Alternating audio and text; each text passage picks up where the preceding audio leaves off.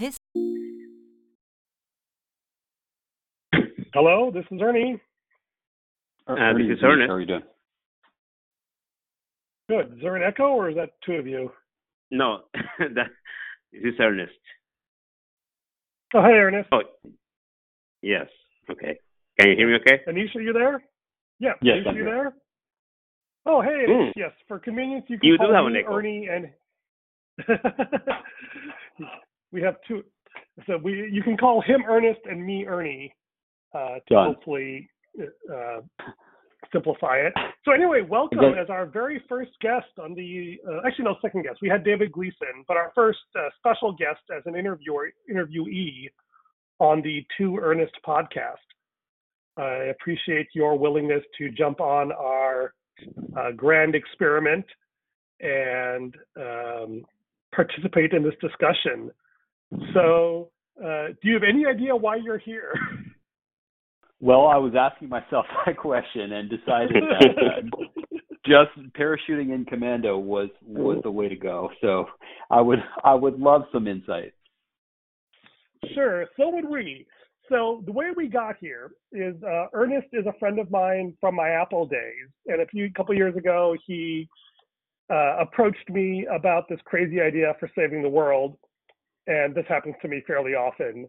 And usually I give people a bunch of homework and they disappear and never come back.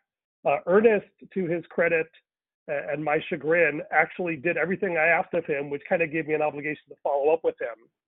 And this began an extended conversation, which turned into a podcast, which turned into a zigzag project, which is a 6-step process for kind of figuring out how to follow your dreams and align them with your principles. And where we ended up with, in the midst of a very large chaotic mess of visions and passions and goals, was a shared agreement that better documentation or a better way of thinking about the data we use to run civilization could be the fundamental paradigm shift needed to move to a more humane society. Is that a fair summary, Ernest? Yes, sir.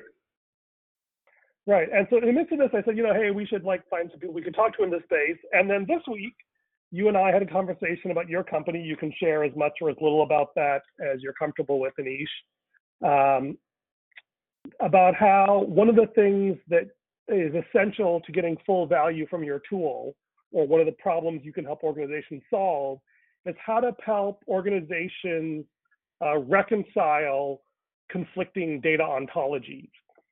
And so there seemed to be an odd resonance between the sort of societal problems that Ernest and I discussed and the organizational problems you are tackling. And so the hope was that by enabling this conversation, we can achieve some mutual enlightenment.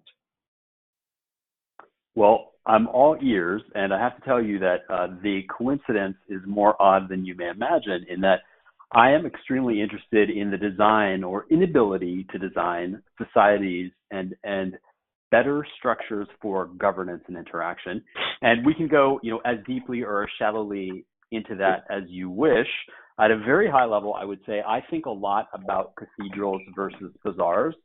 So centrally planned architectures versus organic architectures. And in particular, I have taken a liking to the work of the Austrian economists, Mises and Hayek, the Nobel Prize winner, because they had a lot to say about what can and cannot be designed. And I saw in the description for the podcast this concept that what do we know from Apple design that we can potentially apply to society? So I'm more than ready to dive in, and I guess very quickly, just to address the open thread, what we do at Quilt is really help companies to make smarter decisions faster. And we've had to invent a whole new vocabulary in some sense for working with data, because we're all on terra incognita in terms of the volume of data and the velocity of decisions that are required. And so we are in this difficult position of really needing to describe something that doesn't exist yet. But to your point, explainability and provability for data are extraordinarily important things. And boy, they sound impossible to achieve, but one of the very, very simple on-the-ground things that teams can do to better document their decisions and understand why they are doing what they are doing is a simple README for data.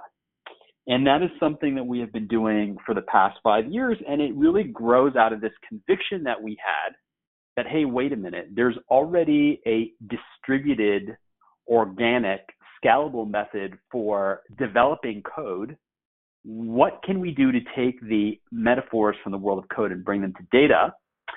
And that was kind of our philosophy of managing data like code. And we spent the last 5 years experiencing the agony and ecstasy of how data and code are similar, but yet maddeningly different. So that's just a 10,000-foot view there. And you and I have had so many good personal conversations that I'm sure it will transfer to the podcast. May I jump in Great. here?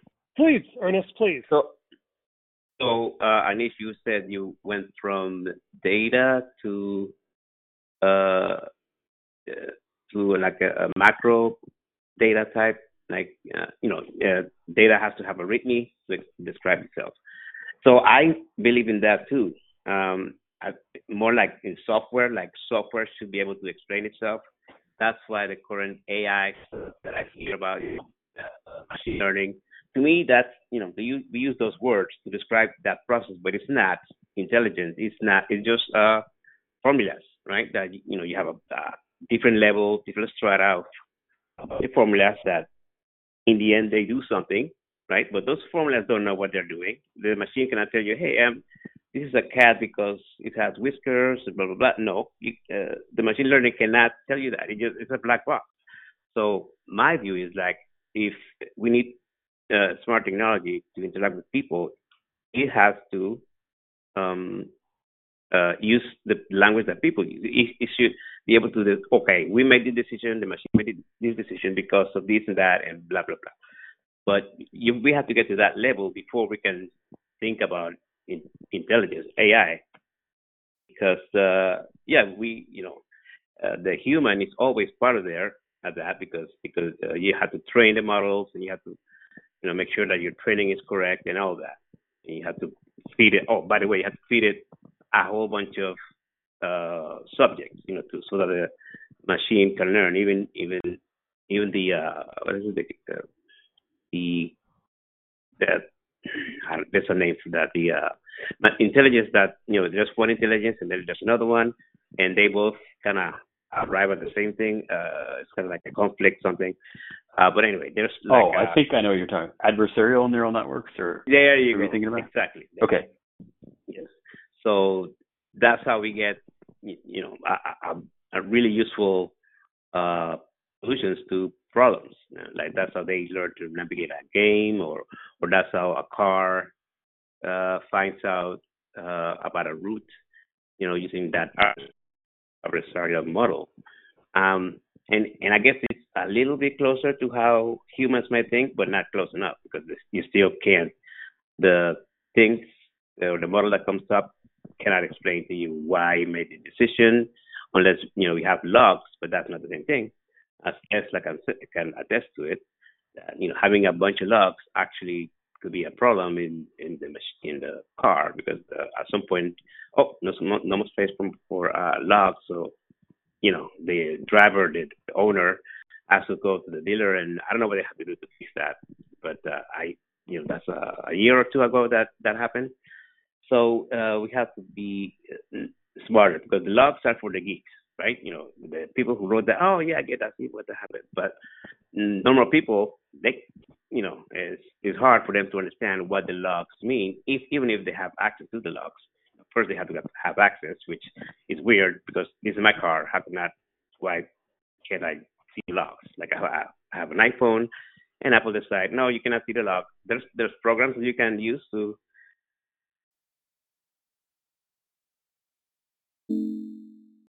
Whoops. Did we lose someone? Ernest, are you still there? I think we lost Ernest. Yes. Yeah. We lost him somewhere in the logs. He was he was mining copious logs and eventually was eclipsed. Well, I think he was dissing the iPhone. The iPhone may have listened in and said, careful about dissing the iPhone when you're using one, Ernest. It might be taking its revenge. I know, yeah. So sorry about that. That's I don't know what this happens, but this might be my cell phone service, which is Yahoo based. It's Yahoo. Yes. It's actually Verizon through Yahoo. So anyway, I was in the where was I? You were in the You were in log. the log. And what you were saying is that logs In the were log. for geeks. Yes, Yeah. logs are for geeks, and okay, we have that. Then we have the actual operating system, which we have the open source things. We have Linux, which again is mostly for geeks. Some, but it's they're trying to make it more accessible to normal people. But you still have to deal with the geekdom of you know uh, uh, uh, the different frameworks that they use to present the user interface. They have one of the three letters. Anyway, they have a bunch of them, and they compete, and then people can install and configure those things. But again, you have to be a geek to do that. So I think we need a kind of like a smart system administration agent that can do this kind of tasks for the user and communicate to the user in a the language that the user expects. Like, why did you not have not like this happened to me? Uh, the phone was not charging, even though it was plugged into a charger thing. It wasn't charging, and I saw that because I saw the mark of the volt, meaning it's plugged in, but the percentages didn't change. So why did the phone say, hey, there's a problem charging, blah blah blah? No, it just didn't didn't do anything about that. I had to discover that thing, and then I had to like troubleshoot it. The phone should have helped me do that. And one last thing is when it comes to documents, when it comes to people who write documents for other people to read, we have this problem of like Ernest mentioned, contextual context, and the writer might have a whole bunch of context to deal with when writing when when Z is writing the document. That with a powerful editor or uh, software that helps the writer compose and build this document. It's like almost like software, but it's a document um, that contains a whole lot of information about what the writer is writing, so that when the reader gets it, the reader also has context because of what the reader knows, or what the reader has done, or what the reader is doing, or what the reader is reading about. So all those contexts are things that, if done well, we can use to compute the output that the reader is seeing. A good example we talked about earlier today, Ernest and I. There's this term, what is it? Active device. So a bunch of groups in a company, or many several companies, may have this term, active device, to mean many things. An active device. In my case, right now, I have I have an Android phone, an iPhone XR, and I have an iPhone that is dead because it doesn't have power, and Apple also stopped updating it. So there's just in this small case, there are many types of active device. So you have to have a context to go with that, so that if a reader that is reading about deploying some software, and it has to do with what machines are active or inactive to like deploy that.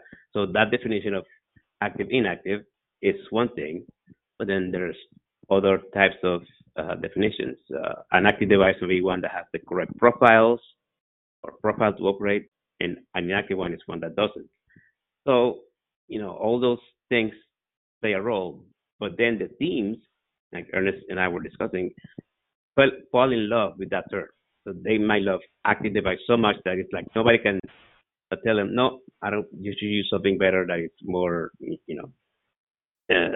understandable. No, they stick to that terminology, and that's good for team cohesion, and rah rah rah, let's go. But it's not good for the user, the actual people who use the stuff, right? They see active device over here and active device over there. They're all confused.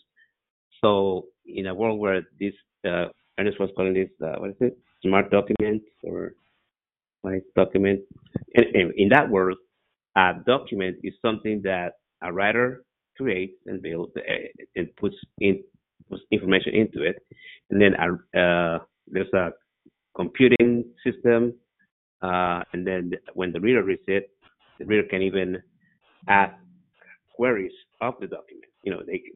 So what do you mean by this, or what is the definition of this and that? And the document itself will say, this is it. It's not Siri, it's not Alexa, but it's a document parsing, or a document uh, parsing and knowledge adding system that will give the reader exactly what the reader needs, depending on the reader's context, or various contexts and culture, and kind of go into that too. But that's the gist of that model. Oh, but and also, we have, like, Anish, you were saying, applying the concepts of coding into data. Well, I'm like, uh, programmers have for years have had syntax coloring, right? This color because this is a class or a method, whatever.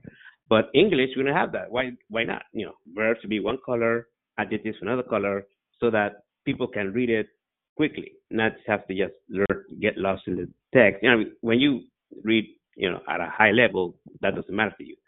But we have young people, we have non-English speakers, non-native English speakers, who might have trouble with the constructs of English and other things, that if we make it easier for them to read, then people will just be able to perform tasks faster. So that's another thing that I'm doing.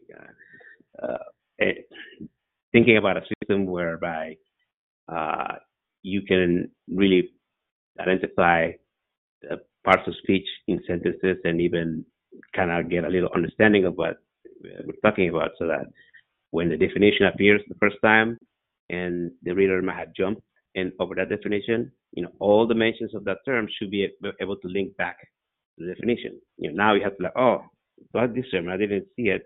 They have to go back and scan the document to find it defined. But I think uh, the term should be bold, for example. Like, fact is easy to find the first time that it was used. But more than that, it should be the document should be smart, because you don't want to throw all kinds of links throughout the document to link back to it. So the reader, the document, and I'm talking about the software that the reader uses to read the document, has to be smart, so that they can format the text to their level. They might, oh, I don't want syntax coloring here. Okay. Or I want uh, the sentences that are this defining or explaining a particular thing. I want those things highlighted.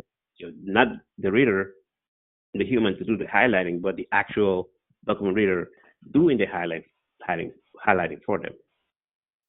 So, and that implies that there's the machine can get meaning out of things, but to get that, we will have to we use vocabulary, dictionary definitions, and then contexts all together to translate between what the writer described and what the reader can read.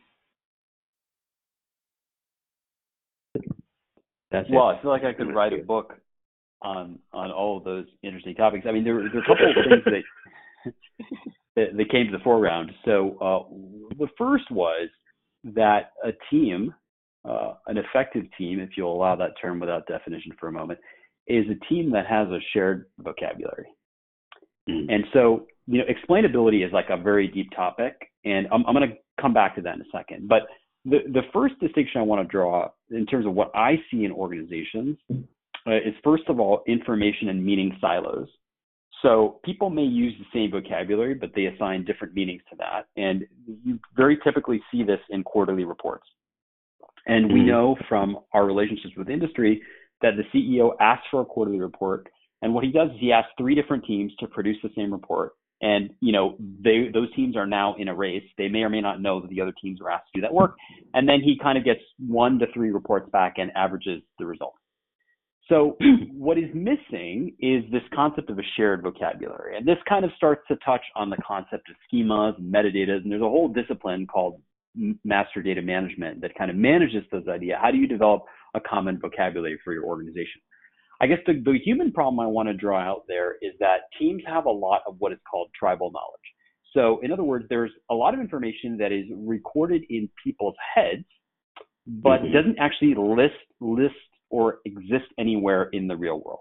And so the very first simple step when we talk about bringing companies or teams or even individuals to a shared vocabulary is for us to start to capture the tribal knowledge on paper. And now we immediately run into a problem, and that's that people are lazy. And so there is kind of this collaborative journaling between people and individuals to see how much automatic documentation you can append to the data. So that's one piece. The second piece, I'm also deeply skeptical that we'll ever get to full explainability. And I guess I'm just going to introduce two very broad findings, and then we can drill in wherever the two of you want to go. So the first is an observation about formal systems. And it's from Gödel, and it basically says that there are an infinite number of true statements which are not provable. And so in the formal world, we may, in some cases, never be able to do better than a constructive result. That's the first observation. Second observation is about informal systems or people.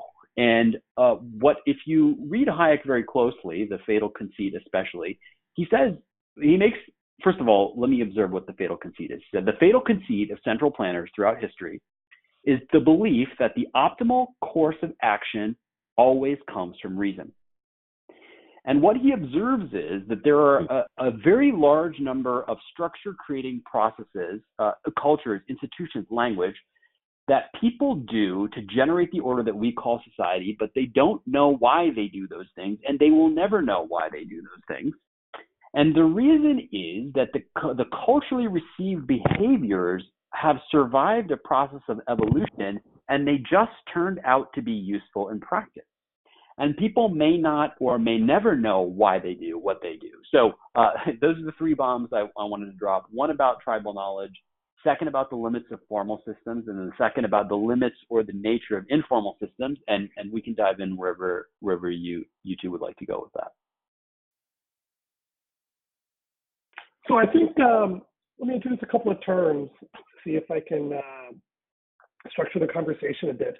One of the things that Ernest and I have been talking about, Ernest, as you may have noticed, is a very utopian thinker. He really, this is why he, you can tell the Apple streak, like, this is how the world ought to work, because we are passionate about making sure that users have the maximum amount of information available so that they can be flourishing. I'm much more on the pragmatic side. Is like, okay, what is the thing that we can build easily to find out whether or not anyone agrees with us? And when I look at Ernest's decision, I think there's two different things that are really important to tease apart. One is that we want to have documents that are universally readable, that they're both human and machine readable, so we can extract as much data from them in a well-formed way. And that's sort of the low bar. The high bar is this idea of being universally understandable, that I can approach a document from whatever context and the reader will sort of fill it in for me. And that aspiration of being universally understandable is infinitely hard, right? In some sense, it means like you have to understand everything about the context of the intent of the reader and the intent of the author. And we can never get there, but we can approach it with better systems. And I think that gets to this issue of explainability is sort of, can you actually understand what I mean? And I think kind of this idea of culture is this idea of shared context. And within a shared context, we have a shared understanding of what these words and actions mean.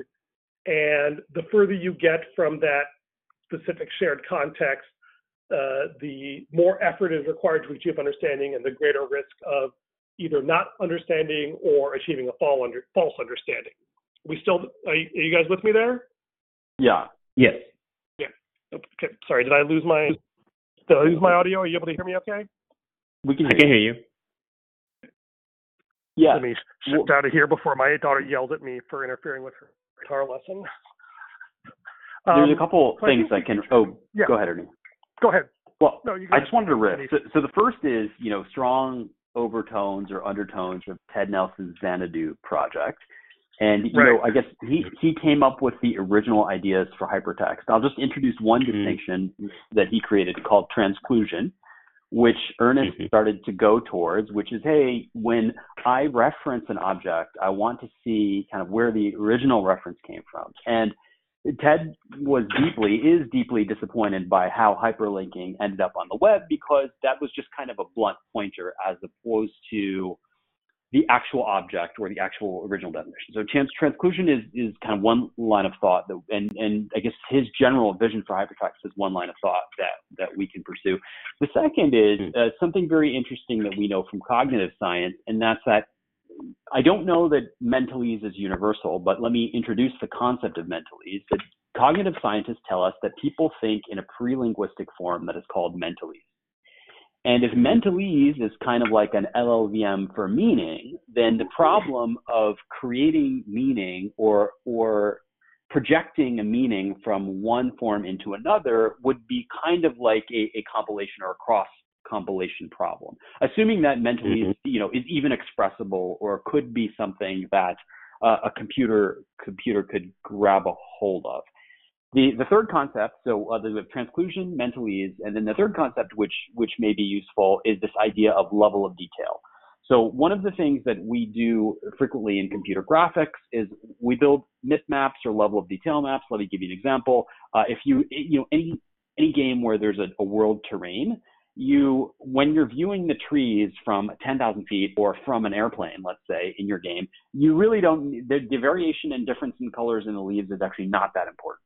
And what we are able to do is to save an enormous amount of work by saying, well, this is at such a low level of detail that we can skip most of the rendering. So why is this important? Well, an outline for a document is already kind of a level of detail. And, in the dream, I think, once again, would be that instead of having a discrete mechanism, you almost have a continuous mechanism where you can zoom as far out of the document as you want and get the digest, or zoom as far into and really see the minutia and kind of tease apart all the arguments.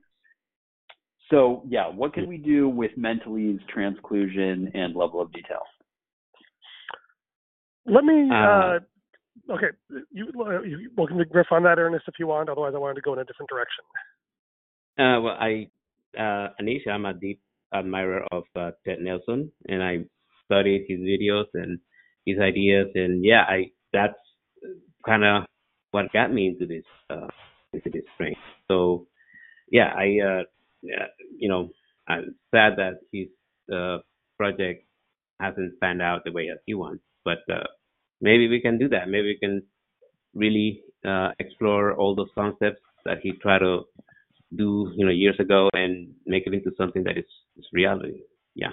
Or maybe we will end up as bitterly disappointed as he was. Well, that is my job. This is my job, is to try and figure out what is the thing that can be done that Ernest wants to do, right? And this is the tension he and I live with. So this is the interesting thing about Ted Nelson for me, which I didn't learn until quite recently, was that the reason he came up with hypertext was his vision for networked improvement communities. Are you familiar with this term or this concept?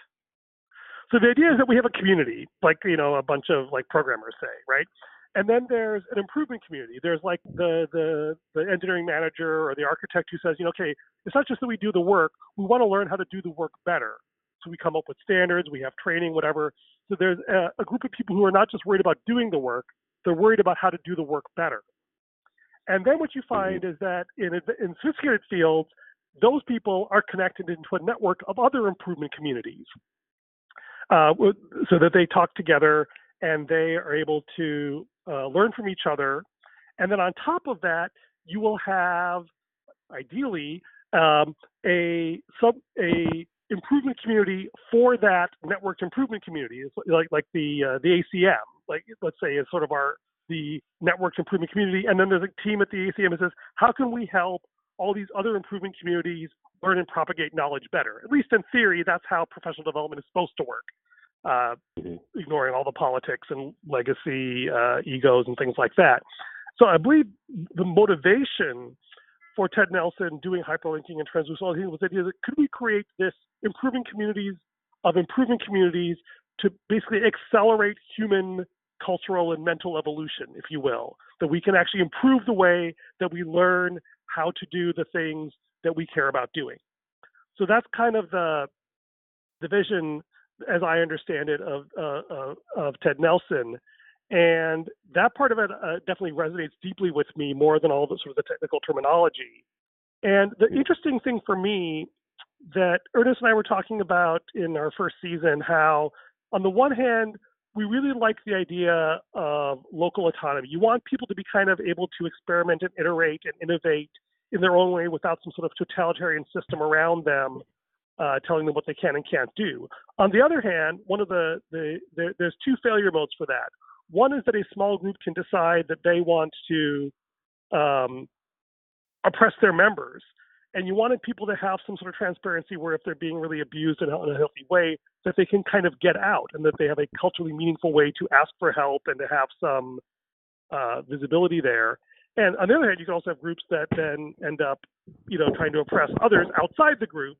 And you have some sort of mechanisms for communicating like these are bad actors in a way that is meaningful.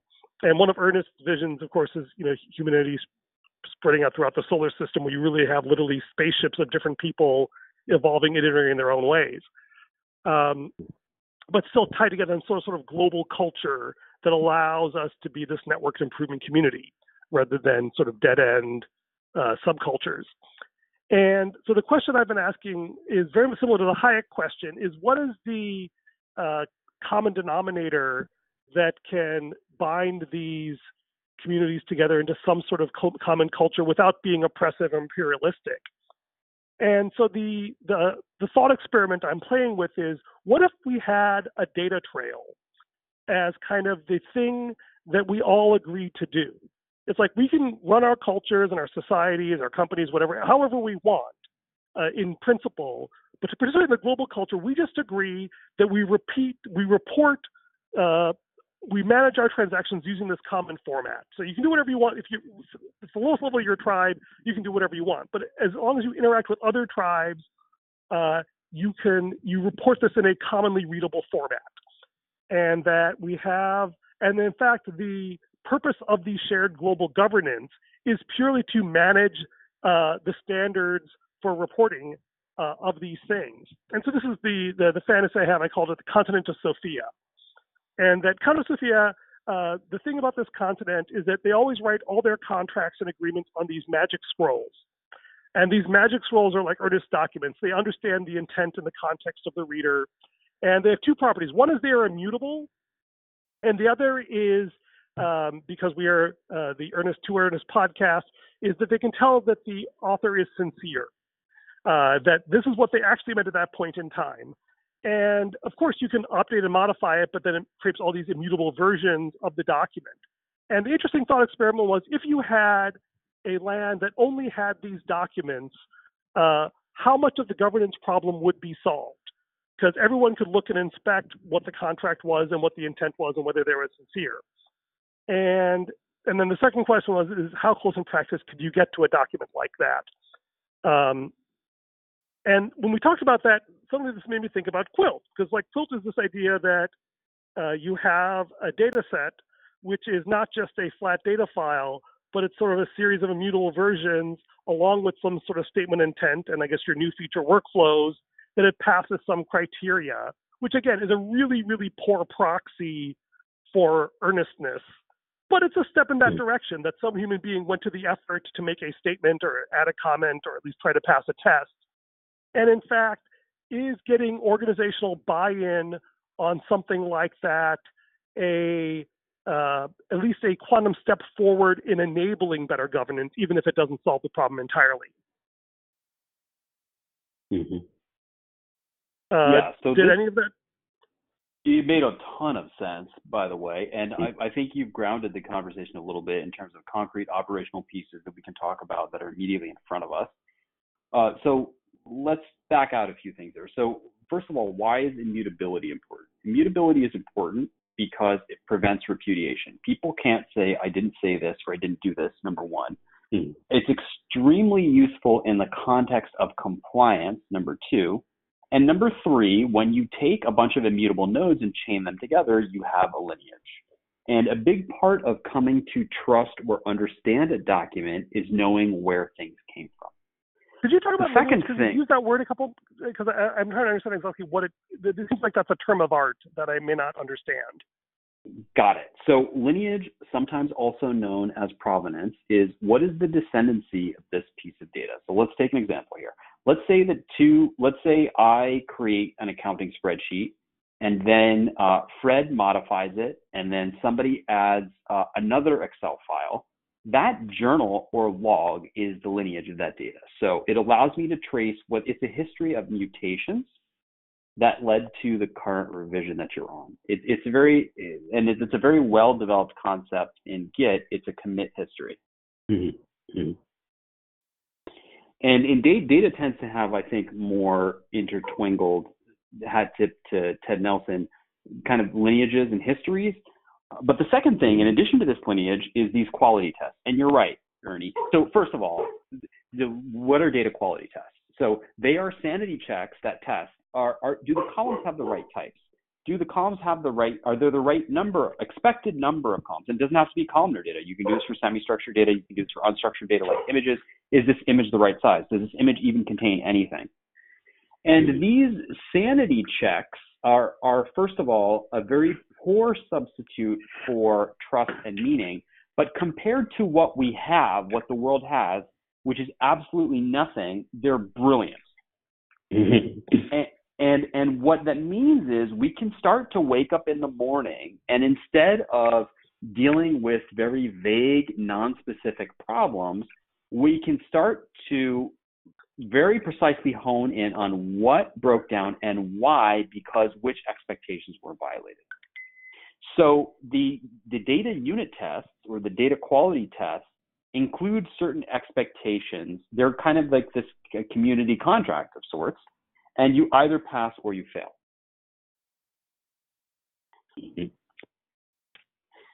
I love this. And in some sense, in order to go play on the title, it's sort of a test of earnestness.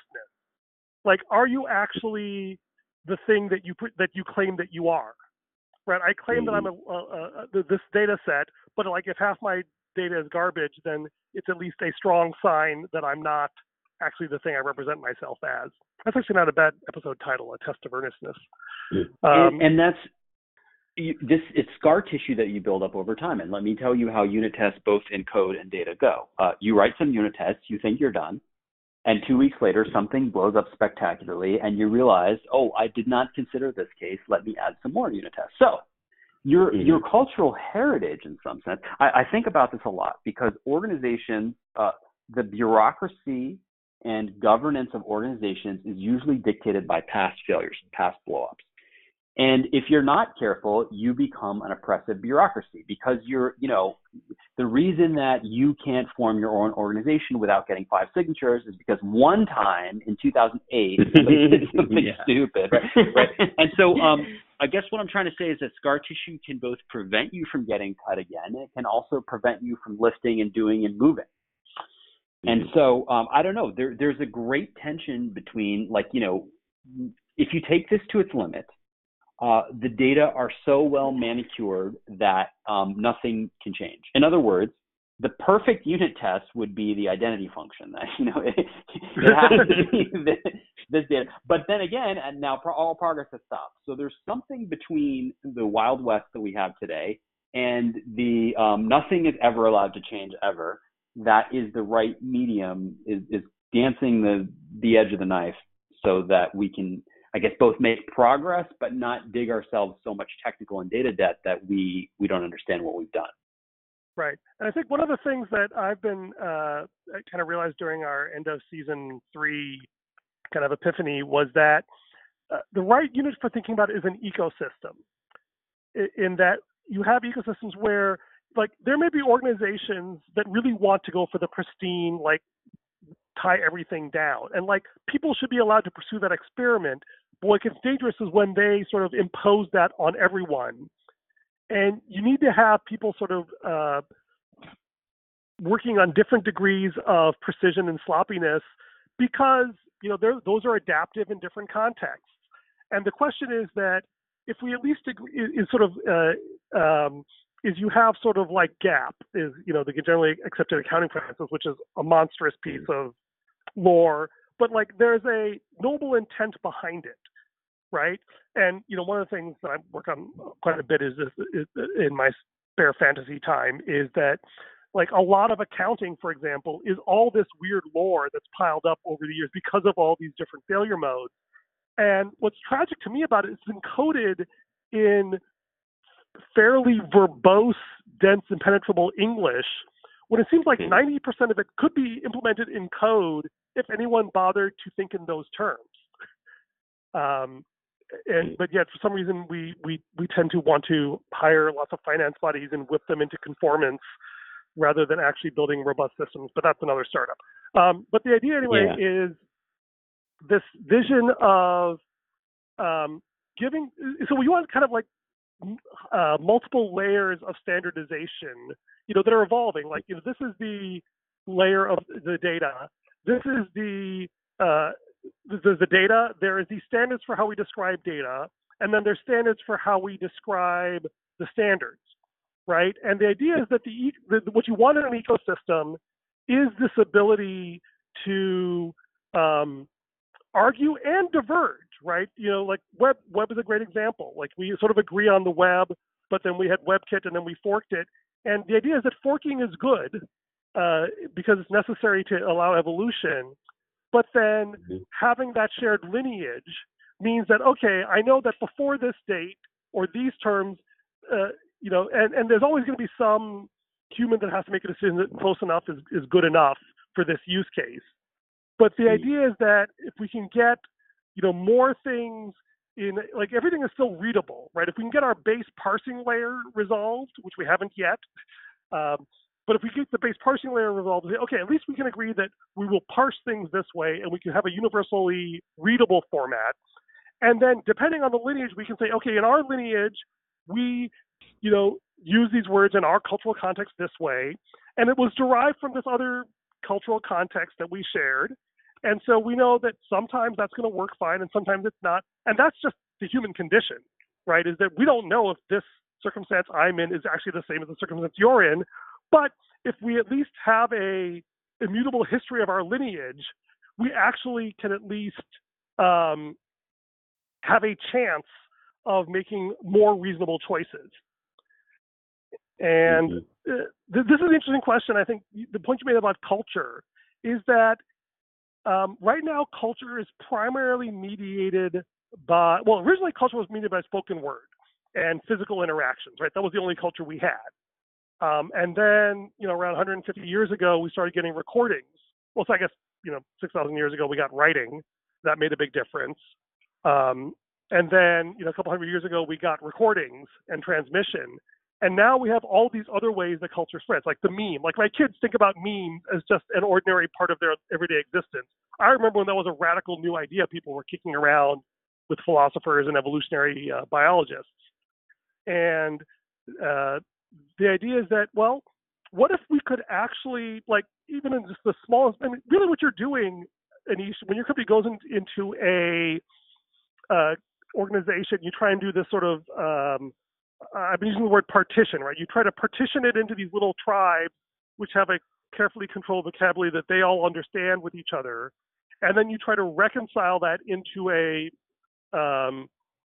organizational-wide schema of some kind. Is that a plausible way to describe what you're trying to get, is what people end up doing when they're using your tool? Yeah, there's a couple really important distinctions here. So that what you're talking about is this concept of life cycle or staging. And, it is basically what it says is that we can have a Wild West or raw area where, nobody needs to know anything. And it's very free form. You can do what you want. So this is stage one. Stage two is the refined area where, hey, human beings are interacting with this data. We're thinking about it. We're adding context. And then stage three is the curated or trusted phase. So the first thing that we can do is the kind of the sandboxing, right? So that it helps people not to feel restricted, point number one. And point number two, it creates a shared etiquette of, hey, there are different levels to the temple. And I chose that word deliberately, and I'll come back to that in a second. But first, just to give people this concept that, okay, there's a place. It's very much how you socialize kids. Don't run inside the house. And it's that, hey, when we create areas where activities are accepted, or where the cultural norm is towards more structure or less structure, people are now free to be themselves with the data, but also realize that there are a set of rules that govern each stage. Mm-hmm. The religious overtone, by the way, Ernie, while you were talking, all I could think about was heterodoxy and orthodoxy. And the trajectory of both database administrators and IT has very much been a power struggle where the DBAs and the IT administrators held the keys to the kingdom, and they did not allow any of the unwashed masters to come into the temple. Now, the benefit of this was that things were somewhat under control. The drawback was that they were deprived of enormous amounts of data, right? And so I would think that, I think humanity is still very junior in its consideration of structures that are larger than the family, which is really what we're talking about. It's like, how do you build higher and higher social granules? But that's this dance, Ernie, that you were talking about, which fork and merge kind of formalizes. It's like, hey, we are going to be the heterodoxes, we're going to break off, we're going to have our own set of rules, we're going to have our own religion. And then in time, one of two things happens. Either one or more of the branches dies, or there is a subsequent merge down the road in the future. And that is the single most important contribution of Git, by the way, is that branches or forking the lineage should be a very cheap operation. Mm-hmm. Yeah, I love this idea of, this is Forking Humanity, it's in the title of the podcast, right? It should be a cheap thing to fork a lineage. And there should be strong cultural pressure. And this is a tuning problem, right? You want there to be cultural pressure to avoid gratuitous confusion that ends up causing greater uncertainty. But like, I guess sometimes like you want to try and design the system so it allows individuation, where you can split off and try new and different things in limited scope cheaply with low consequence. But that if you have an appetite for risk, you can invest more in that branch. And as you demonstrate its value, you can attract attention and people can. In fact, this is how a competitive market works, right? Mm-hmm. The way that the PC market exploded, and that, having the right standards at the layer. And the interesting idea is that the reason these things tend to go bad is because what happens is I guess we call it the Rockefeller solution, right? Is if you don't have coherent standards for things, you can get very suboptimal systems, and an emperor can come in and impose structure on the system and make it run far more efficiently. I mean, that's basically the definition of fascism, I think. And the interesting question is, this was the hypothesis that we were playing with. Like, if you had a system, an ecosystem, where all the Christians said, hey, we want to compete with each other, but we also want our ecosystem to outcompete all the other ecosystems. What if we just all agreed that we're going to make all of our core data transparent, immutable, again, following sort of best practices for data management, assuming such things exist. And then we stop living in these competitive silos, but we live in this sort of data ocean, right? Where we have like this common, delta sharing kind of protocols for how we discuss stuff. And then possibly in a future show, we talk about, the data for governance, right? Like, is being an employee of an organization, equivalent to saying I have these read rights to this data, and being a manager means I can write who is and is not an employee, right? And can you actually, by just being really clear and transparent about your data, still allow innovation, experimentation, whatever, but allow you to participate in this open data ecosystem that gets rid of a lot of the insanities and inefficiencies of both top-down bureaucracy and mere anarchy. That's the term Datocracy, right? Is rule by data, or rule by common rule by agreeing on data conventions, if you will. And one of my things is to in organizations, right now we have a single leader, and the CEO or whatever, they make these decisions for the entire company, right? That, depending on the leader, maybe the leader, did some research and ask opinions and did that. But at some point, all leaders have to like decide, okay, I have the information that I need, or maybe just partially, but I need to make a decision, and they make it, right? And you know, sometimes the entire company is is opposed to that, but because the leader has ultimate decision making power, to regulate that, and then sometimes the decision pans out, and sometimes it doesn't. It depends on the leader. You can see this in Steve Jobs. His career, he had decision making power, and but some decisions were bad. After later in his life when he returned to Apple, he had all that experience that he did ever since he was a teenager. When it comes to design, when it comes to appreciating beauty, he had all that in his head so that he can make or he and his team, right, can create these products that we love, um, because of the way they feel, not for what they do. Because I have an Android phone and I have an iPhone, but I love holding the iPhone more than love hold more than I like holding the Android phone.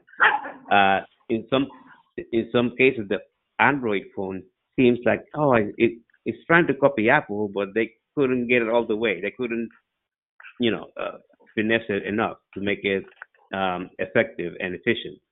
Uh, Sometimes Apple, because they want to do the perfect thing, they wait and they wait and they wait, right? So that's why people uh, say, oh, okay, Apple's gonna have iPhones with what is it, almost always 3D on displays, or and oh then the yeah. Android people were like, really, we had that for years, right? But maybe Apple just waits until they can see who's winning, and then they can copy that, and then in addition to that, they have to troubleshoot it, and then I guess have it tested for a long time until they're sure that it's good. So you can when it comes to Apple innovation, I think it was like a peak when I was at Apple, but right now it's just not. There's no innovation there. It's just like waiting until things settle, and then they do their thing. But like, okay, oh yeah, there hasn't been another iPhone like thing since in I don't know what 15 years. Nothing. It's just keeping it iterating on the iPhone, blah blah blah. The iPad too. Then now coming back to the Mac because they wanna have like a yeah, they're moving to this single OS type thing. They're not going to say it, but that's the way that you see the Mac going. Ernest, I think we're losing the narrative thread and the details here. Oh yes. So You're talking about how okay, so, the danger of organizations, and that's I think part of the danger when you have a single dynamic leader at the top. They can make sure that there's enormous progress in a certain direction, but there's also a danger that when they're gone or someone else is in charge, that you can get drift. Yes, and exactly. This idea of a fractal, and I think about the alternative being like the idea of a fractal organization. Whereas, I think you probably know more than I do, Aneesh, about the theory of the firm, right?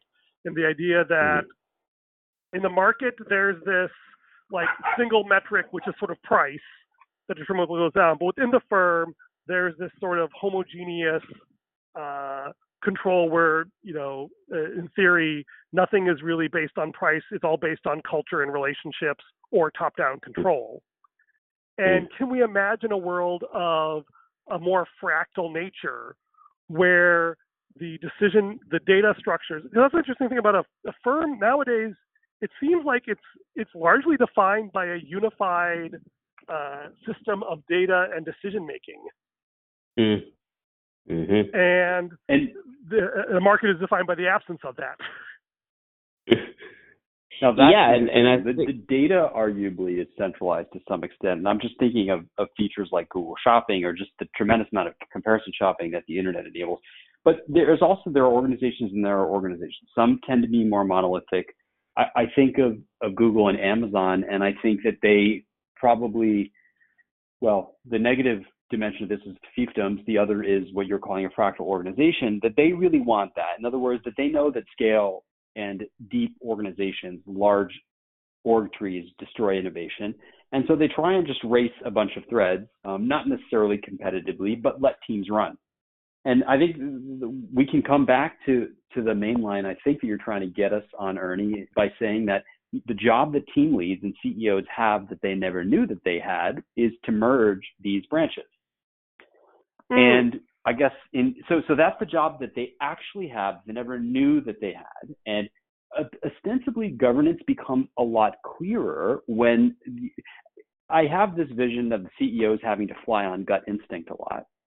Number one, maybe we moneyball CEOs and say, well, actually, these are all the racing data branches and threads in your company, and we use some kind of level of detail to say, okay, these are actually the high level issues and considerations. These are the competing ideas.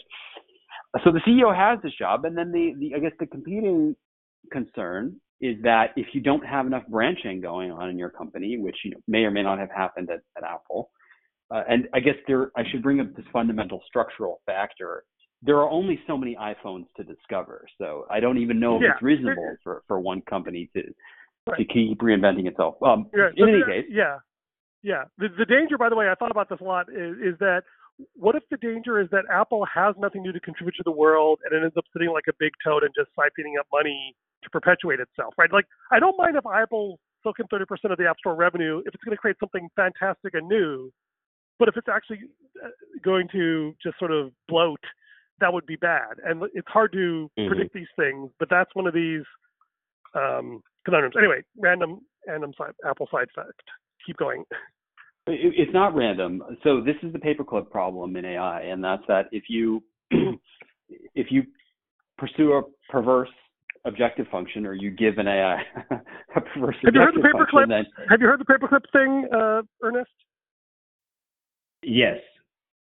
Okay, but for our listeners, right? The idea that if you tell an AI to make paperclips, it's sufficiently smart, it'll turn the entire world into a paperclip production. The entire universe. State. The entire universe. Yeah. Like every it's done when every atom has been molded into a paperclip. And you must have heard Tim O'Reilly's claim that we've already invented rogue AI. It's called Wall Street, the financialization of the economy.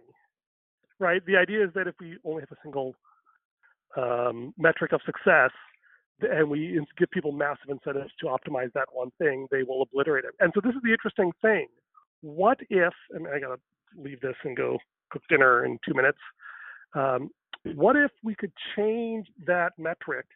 Let's call it the Amazonization of the economy, in that the role of the CEO is to sort of define standards for how we communicate between entities. And then that gives us a sort of a commonly readable substrate that's thicker than money, but thinner than top-down control.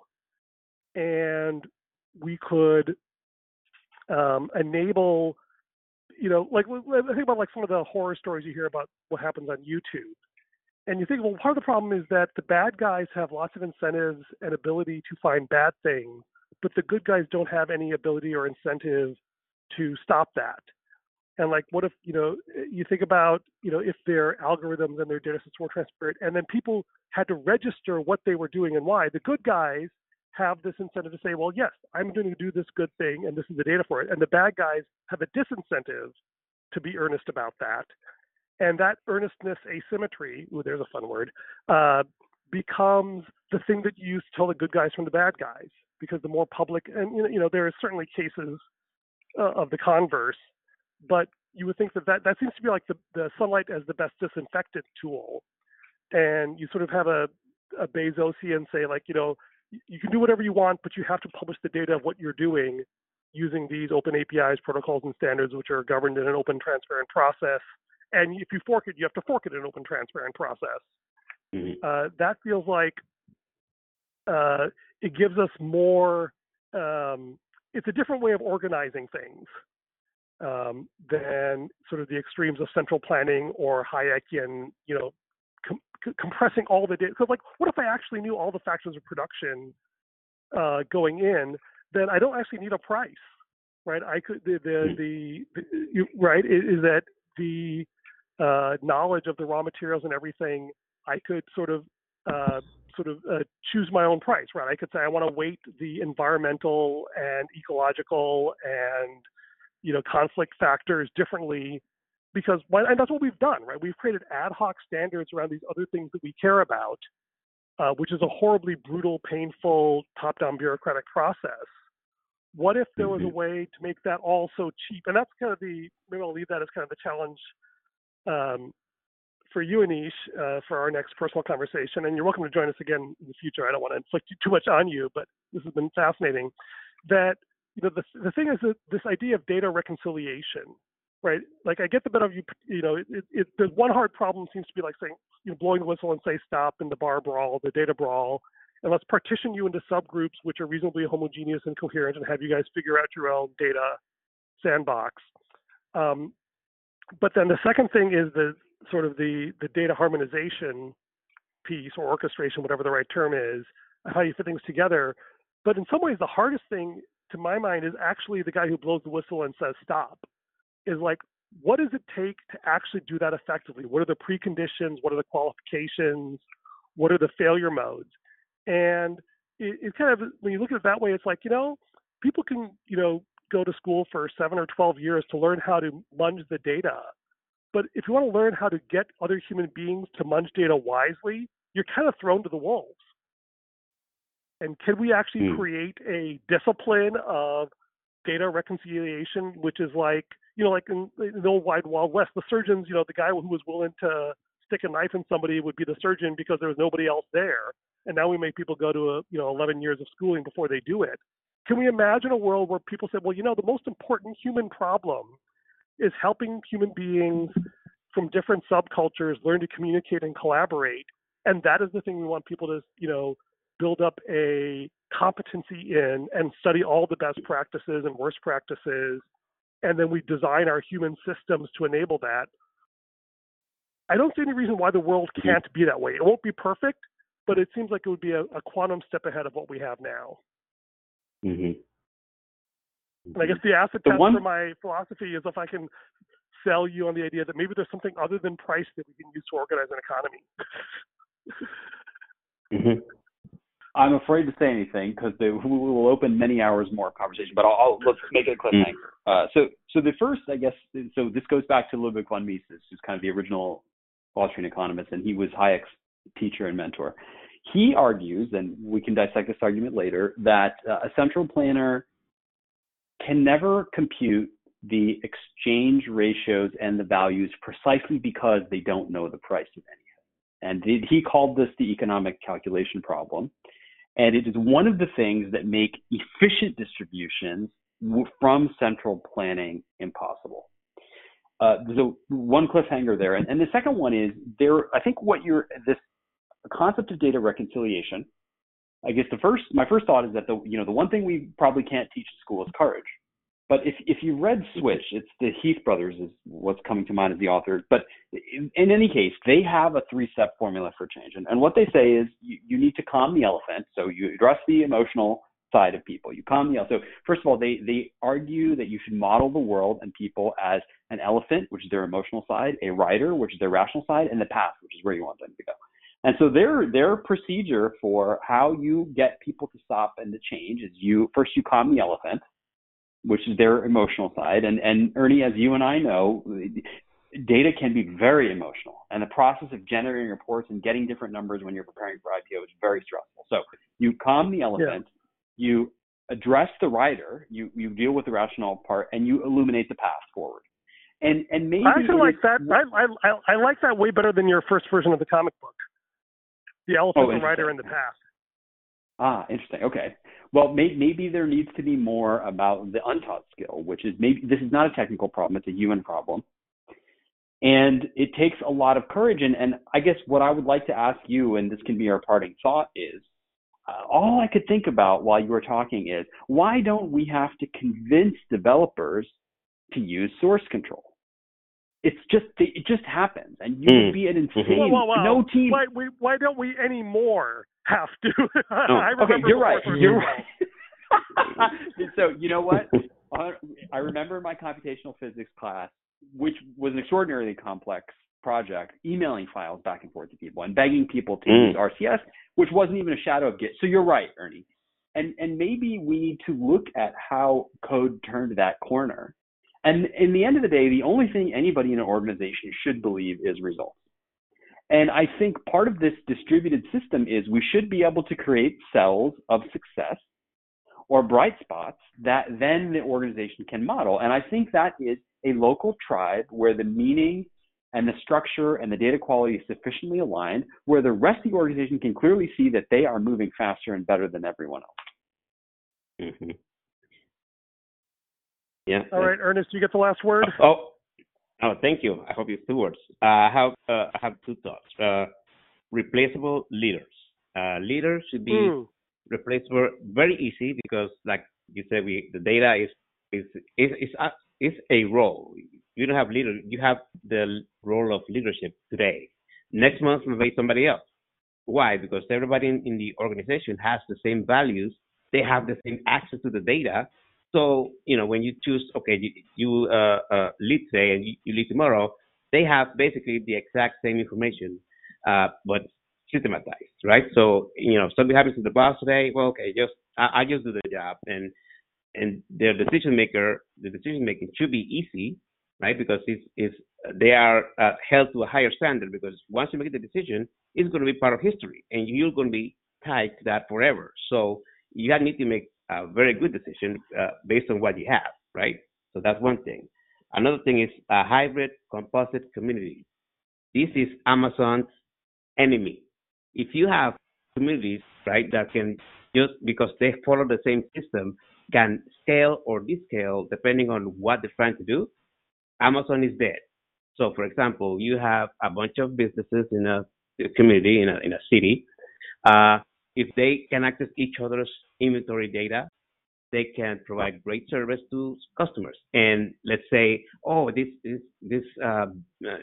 person or this community with a lot of money, they're buying a lot of TVs, right? Okay, well, we can't fulfill all that. So they come together with the other city, and make this regional kind of ad hoc community that says, hey, Samsung, we have an order for whatever, the more TVs you order, the cheaper they are. So you can put all that together so that, we compute a way to get the cheapest TV, even cheaper than Amazon can get it.